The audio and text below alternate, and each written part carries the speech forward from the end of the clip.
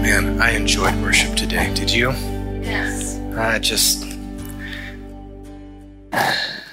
That word about peace when we shift our focus to Him is good. I don't know about you, but I can get caught up in the things going on in life, like the hole on that side of the building. If you know, you know. I just and somebody will tell Hunter, thank you so much for continuing to push the water off of the patio. He's doing it right now. Way to go, Hunter. Good job. We are getting close to finishing up Mark. We started, what did we start in February? I can't even remember when we started, but we're, this is, I think, message 30, 31, something like that, through the book of Mark. I thought I knew what I was getting into when we started Mark, and my knowledge was limited ahead of all the study that went into this. But we are going to close out chapter 15 today. I'm going to read a good chunk of scripture, and then we're going to hone in on what we're going to do. So if you have your Bibles, your physical Bibles, your devices, go to Mark 15. We're going to start in verse 16. There we go. We're close to the end of Mark here in chapter 15. The story of Jesus and his exploits on earth is coming to a climax at this point of the story. The intensity is maxed out, and we're deep into the worst part of the ordeal that he must go through. In chapter 16, we will see the results of all the suffering and the joy that comes after the sorrow. But right here, right now, in Mark 15, it's pretty dark. I must say, to be completely honest with you, that I am looking forward to chapter 16.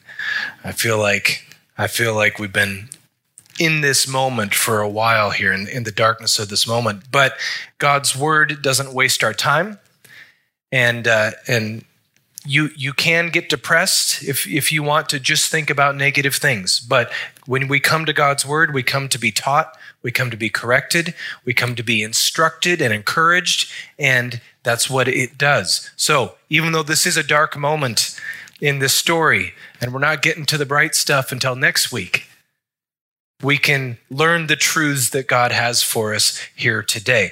God knows what we need, and there is always truth to apply. So we're going to dig into the word today. Lord, would you bless the reading of your word, the ingesting of your word today. We come humbly to your word to be taught. We don't come with a proud mind or heart. We want to learn from you. We want to glean from you. Would you teach us today through your word in Jesus' name? Amen. Starting in verse 16. The soldiers took him away, Jesus, into the palace, that is the Praetorium, and they called together the whole Roman cohort. They dressed him up in purple, and after twisting a crown of thorns, they put it on him, and they began to acclaim him, "Hail, King of the Jews!" And they kept beating his head with a reed and spitting on him and kneeling and bowing before him. After they had mocked him, they took the purple robe off him and put his own garments on him, and they led him out to be crucified. They pressed into service a passerby from the country, Simon of Cyrene, the father of Alexander and Rufus, to bear his cross. And then they brought him to the place Golgotha, which translated means the place of the skull. They tried to give him wine mixed with myrrh, but he did not take it. And they crucified him and divided up his garments among themselves, casting lots for them to decide what each man should take. It was the third hour when they crucified him. The inscription of the charge against him read, "The King of the Jews." And they crucified two robbers with him, one on his right and one on his left. And the scripture was fulfilled, which says, "And he was numbered with the transgressors." Those passing by were hurling abuse at him, wagging their heads and saying, "Ha! You who were going to destroy the temple and rebuild it in 3 days, save yourself. Come down off the cross." In the same way, the chief priests also, along with the scribes, were mocking him. among themselves, saying, "He saved others, he cannot save himself. Let this Christ, the King of Israel, now come down from the cross so that we may see and believe." Those who were crucified with him were also insulting him. When the 6th hour came, darkness fell over the whole land until the 9th hour. And at the 9th hour, Jesus cried out in a loud voice, "Eloi, Eloi, lama sabachthani," which translated means, my God, why have you forsaken me?" When some of the bystanders heard it, they began saying, "Behold, he is calling for Elijah." And someone ran and filled a sponge with sour wine and put it on a reed and gave him a drink, saying, "Let us see whether Elijah will come to take him down." And Jesus uttered a loud cry and breathed his last. And the veil of the temple was torn in two from top to bottom. When the centurion, who was standing right in front of him, saw the way he breathed his last, he said, "Truly, this man is the Son of God." We're going to stop there. Jesus has just come from Pilate's residence, or at least the place where he executed judgment, which is nearby the Praetorium. This is the Fortress Antonia. It's on the north side of the temple. They built this thing. It's big. It was a big fortress. It was strong, and it was part of the temple complex. They built it right there because if a revolt was going to start in Jerusalem or in Judea, it was going to be at the religious site of the Jews. That's where they were going to get themselves worked up and do something stupid. So you wanted a bunch of soldiers right there. So that's why it was built there. There's still remnants of it today. And there was a giant water reservoir underneath there.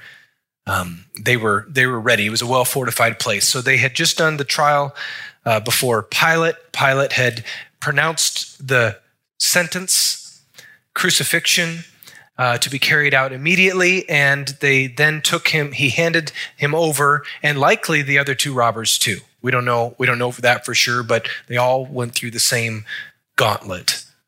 And the soldiers all came together, and they were going to have some fun. This was basically a pretty cruel frat party. That's what this was.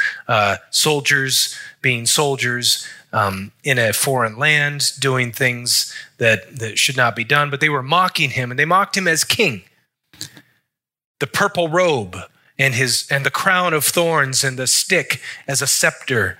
They mocked him as king. They were making fun of the claim and the charges that were brought against him, the king of the Jews. And when they were done with that, they pulled off the purple robe. It doesn't say they took off the crown, but they took off the robe, and they put his own clothes back on him. And then they gave him his cross, and he was marched out of the Praetorium onto the city streets. They would not have taken a direct route to where the crucifixion would take place, because the way the Romans did crucifixion was they wanted everybody to see this. So one, they would do it at a very busy public intersection where lots of cross traffic and lots of people were going by, so that they would get this image in their mind. This was just common practice. But also, on the way from the Praetorium to the place where he was executed, they would take a winding way through the city so that many people would see it. And one of the soldiers accompanied would likely walk in front of him carrying that placard that was eventually nailed on the cross that said, "King of the Jews." Now, King of the Jews doesn't sound like such a bad offense to you or me, because we call him king, but to call yourself a king in that time under Caesar was absolutely a death sentence, because you were setting yourself up against Caesar. Remember, the Pharisees and leaders said to Pilate, "You're no friend of Caesar if you let this guy go," because he calls himself a king. Mark also mentions that Simon the Cyrene was there, and he was forced into help out the criminal, right? Help carry the cross. We're not going to get into that story. It does mention that he's the father of Alexander and Rufus, which are Greek names, but Mark was writing to probably the church in Rome. So he's mentioning these guys because they would know who these guys are. And so this is Simon the Cyrene. This is the guy, that important guy in the church who is the father of these men that you know. And then they offered him the wine mixed with myrrh, or the myrrh mixed into the wine. This was likely a compassionate group of women from Jerusalem that would do this for people being executed. The wine with myrrh would dull the pain, but just the pain response in the brain, and lessen what was experienced. It would diminish the torture of what was going on. But it would also diminish his reasoning and clarity of thought, and so Jesus refused it. Given the build up to this moment, the next scripture says, and they crucified him. Given the significance of this moment and everything leading up to it, it seems like a pretty drastic understatement to just say they crucified him. And who he is, and the fact that this is the centerpiece of the entire story, the entire gospel, and they crucified him. Almost in its understatement, it feels like it's intentionally done that way to bring your attention to it. Like this is a momentous occasion. They crucified him at the third hour, which means 9 a.m., about 9 a.m. Busy time of day. Those who were passing by were hurling insults and abuse. As I mentioned, crucifixion was done at a major intersection, so you got all these people, and the culture is very expressive. They like to. Well, if you didn't know the language and you saw them bartering in the market, you might expect somebody to die. You might expect somebody to pull a knife or something because it just sounds like they're angry. So the culture is a very expressive culture. So they're not going to hold back. No. And they think this guy did something stupid, or maybe even some of these people passing by had hoped he would be the Messiah, but he didn't become that kind of Messiah. So now you didn't do it our way. So you claim to be Messiah. Come on, big boy. Let's go. Let's get this party started. At the 6th hour, darkness fell for 3 hours. From about noon to about 3, there was darkness over the land. There's no physical or scientific explanation for this. Some say it could have been an eclipse. It was full moon because it was the festival time, so it would have been full moon, but an eclipse does not last for 3 hours. So, we don't know why it got dark, but scripture says it got dark. From noon to 3, the brightest part of the day, and it got dark for those 3 hours. Jesus was on the cross bearing the sin of the world. Never mind the physical torture of what was going on. He was bearing the weight of the sin of the world, which meant that the Father necessarily had to reject him. Justice and righteousness and holiness of God necessitated him rejecting Jesus in that moment, because he was, in that moment, taking the punishment for our sin. Then he cried out, "Why have you forsaken me?" I don't know why people thought he was calling for Elijah. I studied, I can't figure out why he would have, except for that maybe they thought he was delirious, but that's not what he said. So there was some cultural thing going on there. He called for Elijah. Let's hang out and see if something crazy happens. Maybe Elijah will really come. So at that point, they give him sour wine or vinegar, and he does drink that, and he gives a loud cry. Other accounts in other gospels tell us what this cry was. It is finished, and he gave up his spirit. Mark says he gave up his spirit, or Matthew says he gave up his spirit. Here it says he breathed his last. Remember that Jesus said, "Nobody takes my life from me, but I give it. I give it." And so in this moment, it was finished, and he released his spirit. It might actually go the other way and say he released his body, because that body was done. That body was done. He gave it up. No one took it from him. And then this fascinating and awesome statement, and the veil of the temple was torn into, you guys, there's just so much in here. I'm going to have to narrow it down in a minute, and I will. But the veil of the temple was torn into from the top to the bottom. This was a 40-foot high section of 18-inch cloth, woven that way. It wasn't layer. It was woven that thick, that tall, that big. It was huge. There was no way that any human could do damage to it besides setting it on fire.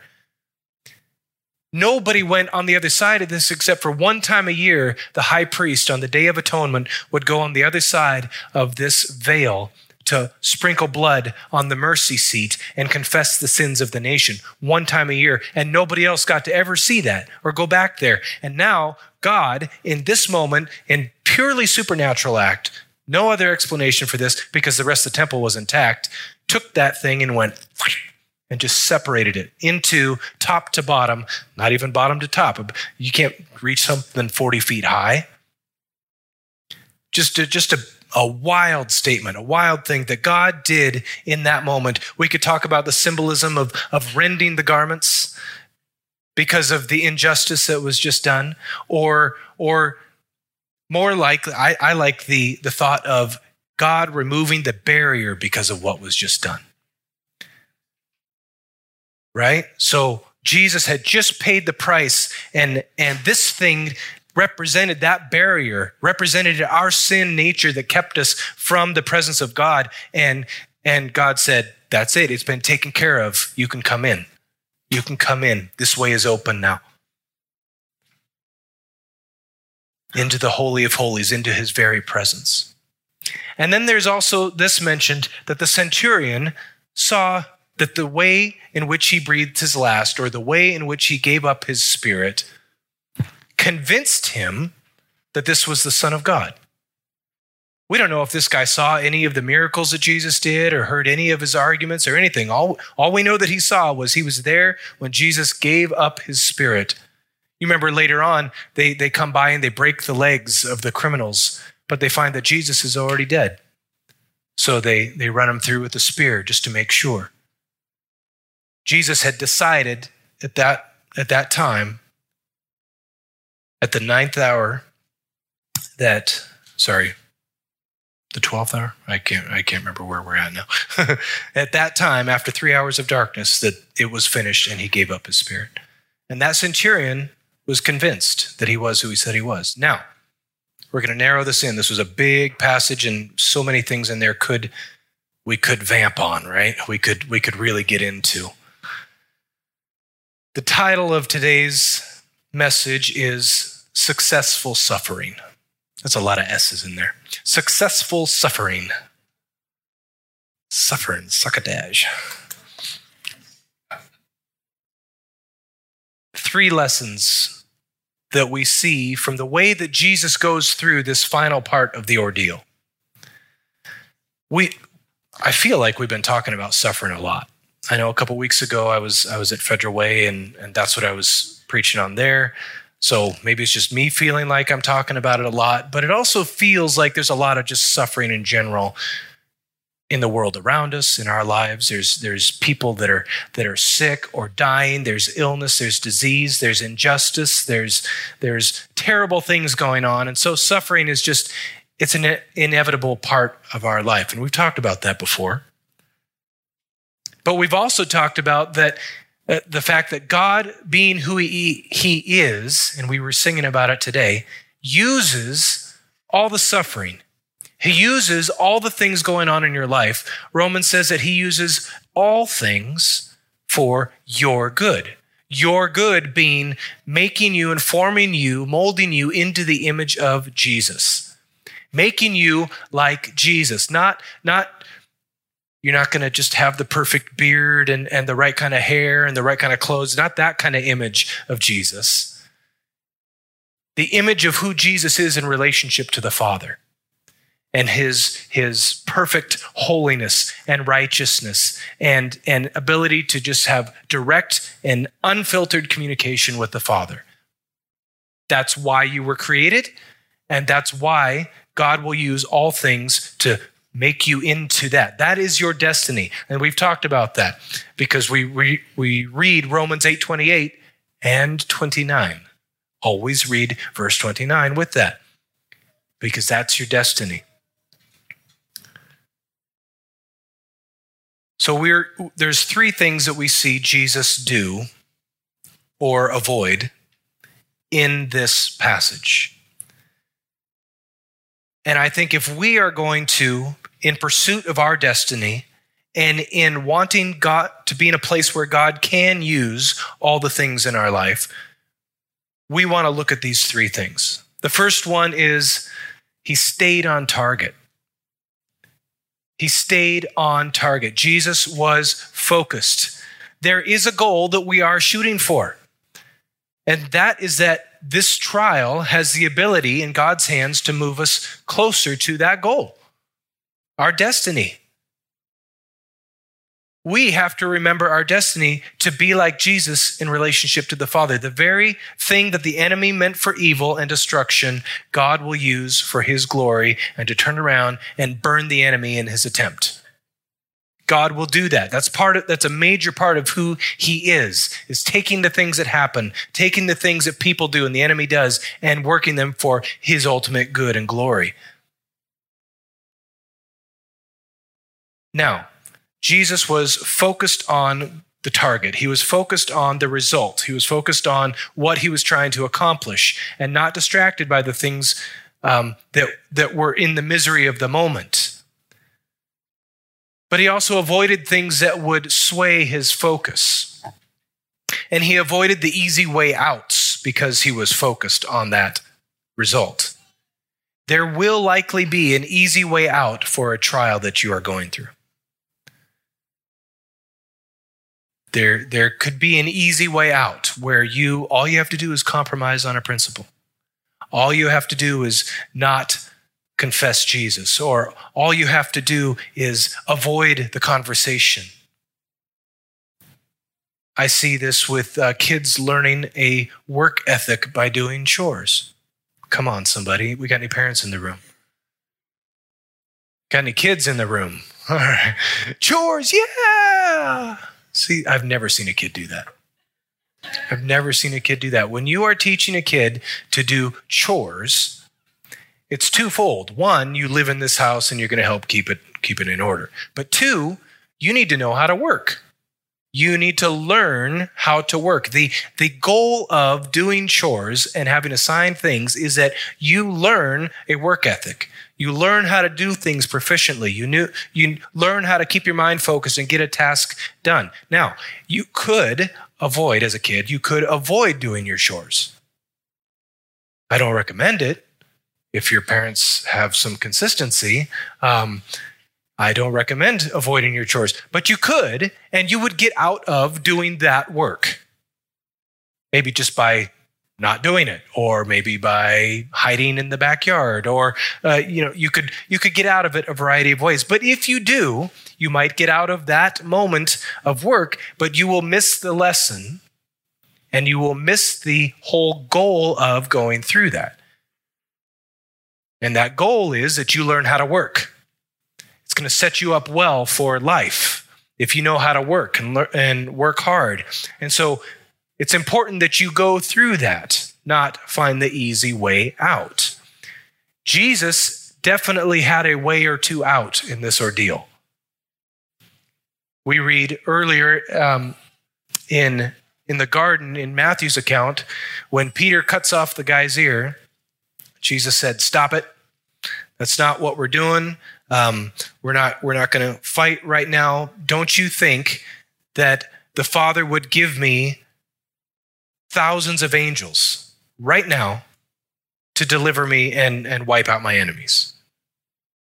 He had that at his call at any moment. He could appeal to his Father. 12 legions, Scripture says. That's a lot of angels. And it wouldn't take many angels to deal with what he had going on. He could have ended that suffering at any moment. He could have annihilated his tormentors. Another way out was the wine that he refused. He could have medicated himself. He could have dulled his senses and not felt the thing that he was supposed to feel, the thing that he was going through, because he was focused. He stayed on target. He was looking at the other side. He was looking at what he was to accomplish, and he would not let things stop that. They tried to give him the mixed wine with myrrh, or wine mixed with myrrh, and he did not take it. He wanted a clear mind. He wanted to stay focused on what he was doing and why. He refused the wine. He didn't call the angels. He was focused on what needed to be accomplished. He wasn't bailing out. Redemption was the goal. Your redemption and my redemption was the goal. That's what he saw. That's what he was going for. Remember that this present suffering will be a part of how God achieves your destiny. I'm going to say that again. Remember, this is what we started with. This present situation, whatever it is that you are suffering through or working through right now, is part of how God will get you to your final destination. We were talking about this earlier, Peter. I don't want to be in this thing. I want God to fix it and make it go away. And God's saying, yeah, but you're going to learn something here. And this is going to be a major part of how you grow. And you can't even imagine what's on the other side. Stick with me. I will work things for your good. Jesus stayed on target. And aren't we grateful he did? The second thing that we see Jesus using in this passage is he didn't get bitter. He didn't get hard or angry. He stayed soft and forgiving. Now, this is critical because we've talked about suffering being inevitable, but people will hurt you. Let me say that again. People will hurt you. That is inevitable, unintentionally or intentionally. Because of human nature and the sin that is rampant in creation, people will do bad things. Sin, independence, and rebellion in our human nature makes these things really easy to do. So abuse and mistreatment of others happens regularly. Many times harm will come unintentionally.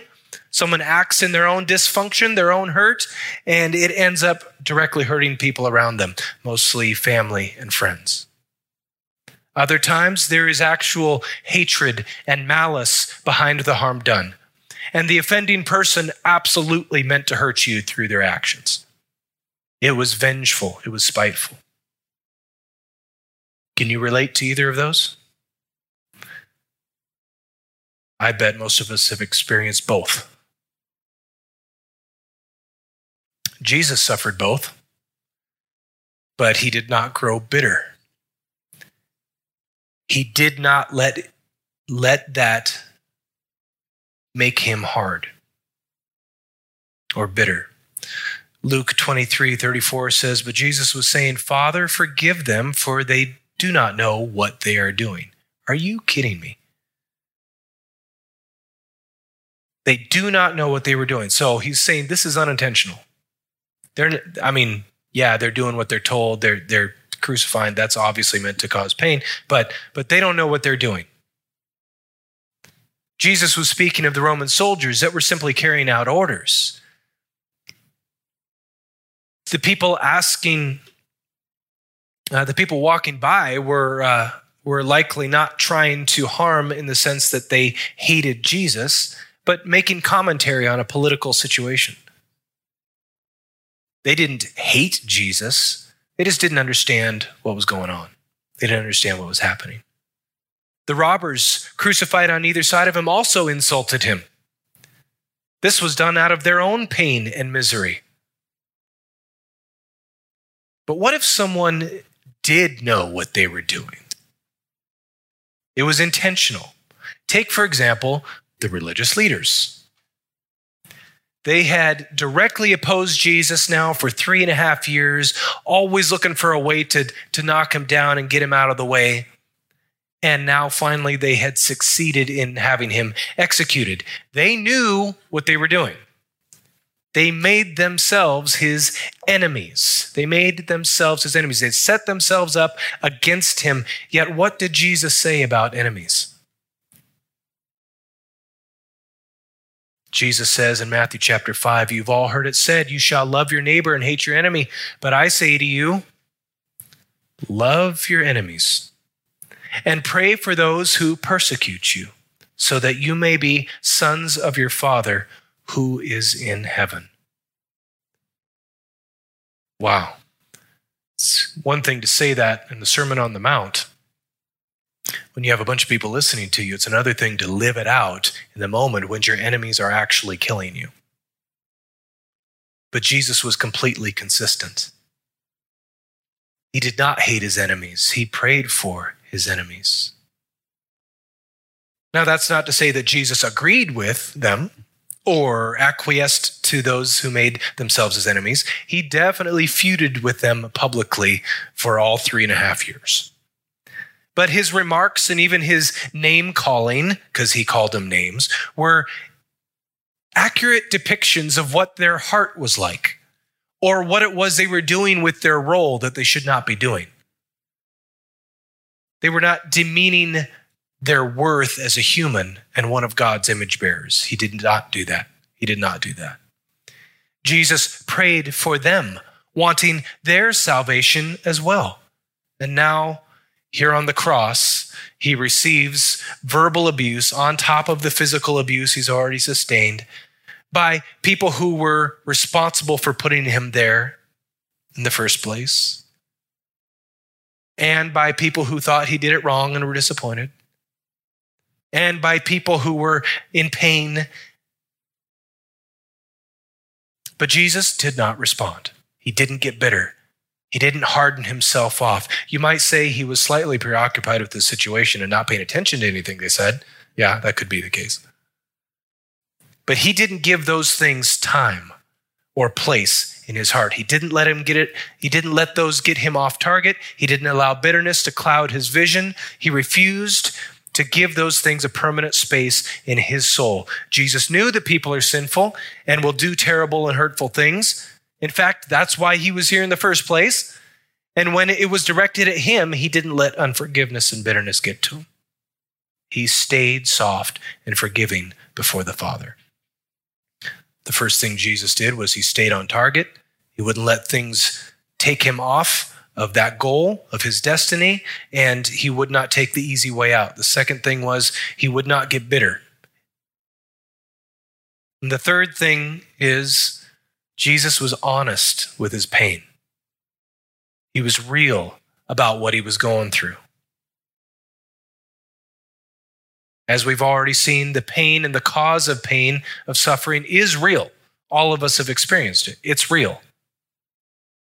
So you have permission, just in case you didn't feel like you did, you have permission to acknowledge that pain and to process it. In fact, you must acknowledge it and process it. Even Jesus, the Son of God, the one who the very night before received strengthening from an angel for this task, even him, even the Son of God, did not remain stoic in this moment.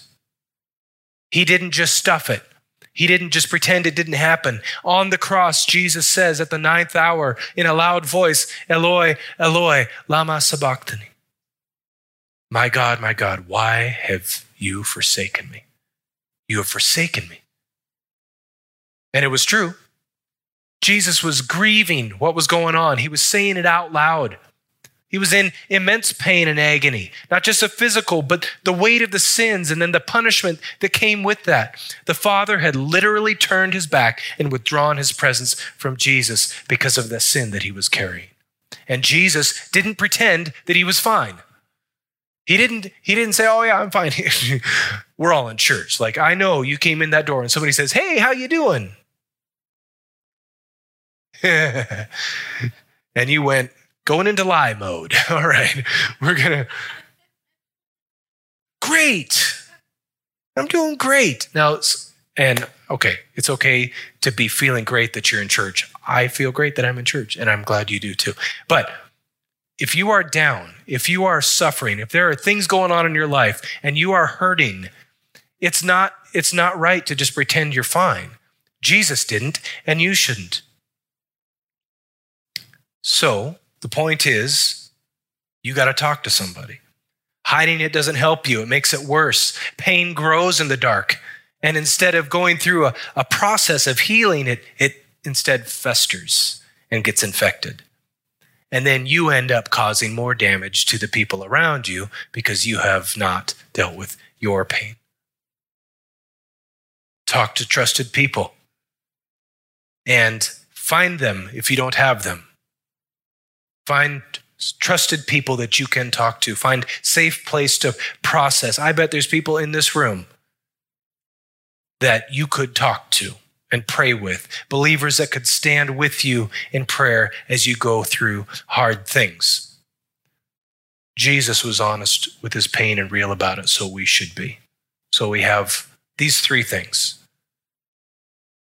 Talking about suffering, talking about how we do this, how Jesus did this in this moment and what we can learn.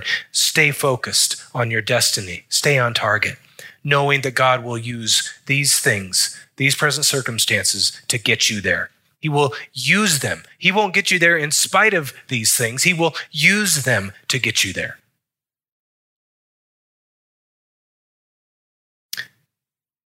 We need to stay forgiving and soft and not bitter. That doesn't mean put yourself in dumb situations. It just means that people are going to hurt you and you know that, and you're not going to give it space in your heart to stay there, and you're not going to hold that against people. And then third, we need to be honest with the suffering and the pain that we're going through. We got to be real. We got to talk to people. We got to process that out loud, even as our Savior did on the cross. We want to be like Jesus in all things. We say this, we're his disciples, right? So we want to be like Jesus. Well, this is how he went through incredible suffering. So for you today, what do you need to apply to your life? What do you need in your situation right now? Do you need to find somebody to talk to and process and be honest with the things you're feeling and the situation that you're going through? Do you need to, possibly the hardest one of these three, do you need to stay in a place of softness and forgiveness, even when people do hurtful things? Do you need to relinquish, you need to get rid of that bitterness that's in your heart, that's taken up space that shouldn't be there, that keeps you from receiving, that actually keeps you from allowing the Lord to use that for your destiny? Does that make sense? If I am bitter, then what I'm doing is I'm holding on to this thing and I'm not allowing God to use it for my good.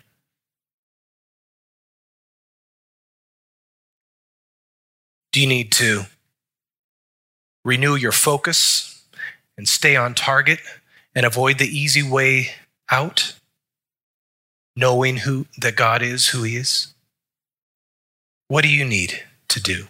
Don't say it out loud. I'm just asking repeatedly. It's still rhetorical. Can we just take this to the Holy Spirit for a moment? This is what he's teaching us in Scripture. Lord, we certainly go through things. We certainly have troubles and trials and suffering in our own life. But here we see Jesus going through the worst trial imaginable. None of our suffering will ever measure up to what he suffered. Holy Spirit, speak to our hearts as we hold this thing before you, as we don't have solutions on our own. Lord, we need your grace and help to stay in a forgiving place. Lord, we need your strength to stay focused and remember the destiny that you've called us to. And remember that you are who you said you are, and you will use these things to get us there.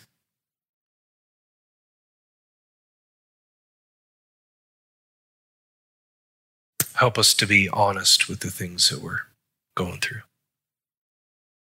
Lord, I just pray that you would knit us together in relationships that facilitate this kind of processing. Lord, some of the suffering that we're actually going through right now is actually loneliness. Lord, I pray that you would knit us together, that you would arrange divine appointments and relationships, and you would help us to walk through these things honestly and in a real way like you did. Jesus, what an honor it is to follow an example like you. And we remember in this moment that you have called us by name, and you have given us everything that we need, and you will complete the work that you started in us. You will complete the work that you started in us. You're the author and perfecter and finisher of our faith. That's who you are. So we have hope and we have peace in the middle of this trial, in the middle of this suffering. Would you just, it doesn't have to be loud, but would you just out of your own mouth just thank him? Thank him for who he is. Thank him for establishing. Thank him for his promises to you, that he has spoken to you, he's given to you. There's comfort available. You're never going to be alone because he's with you at all times. And he will use everything. Oh, Lord, we're so grateful that you can use it. You can use it. We give you permission to use it. We give you permission. Amen. Amen. As you go this week, may the grace of Jesus Christ, who suffered like you so that he could be an understanding advocate for you, may that grace fill your life. May peace guard your mind and heart as you remember the objective and your destiny in Jesus. And may Jesus be glorified in you and your life this week. And it's in his name we pray, amen. Amen. God bless you.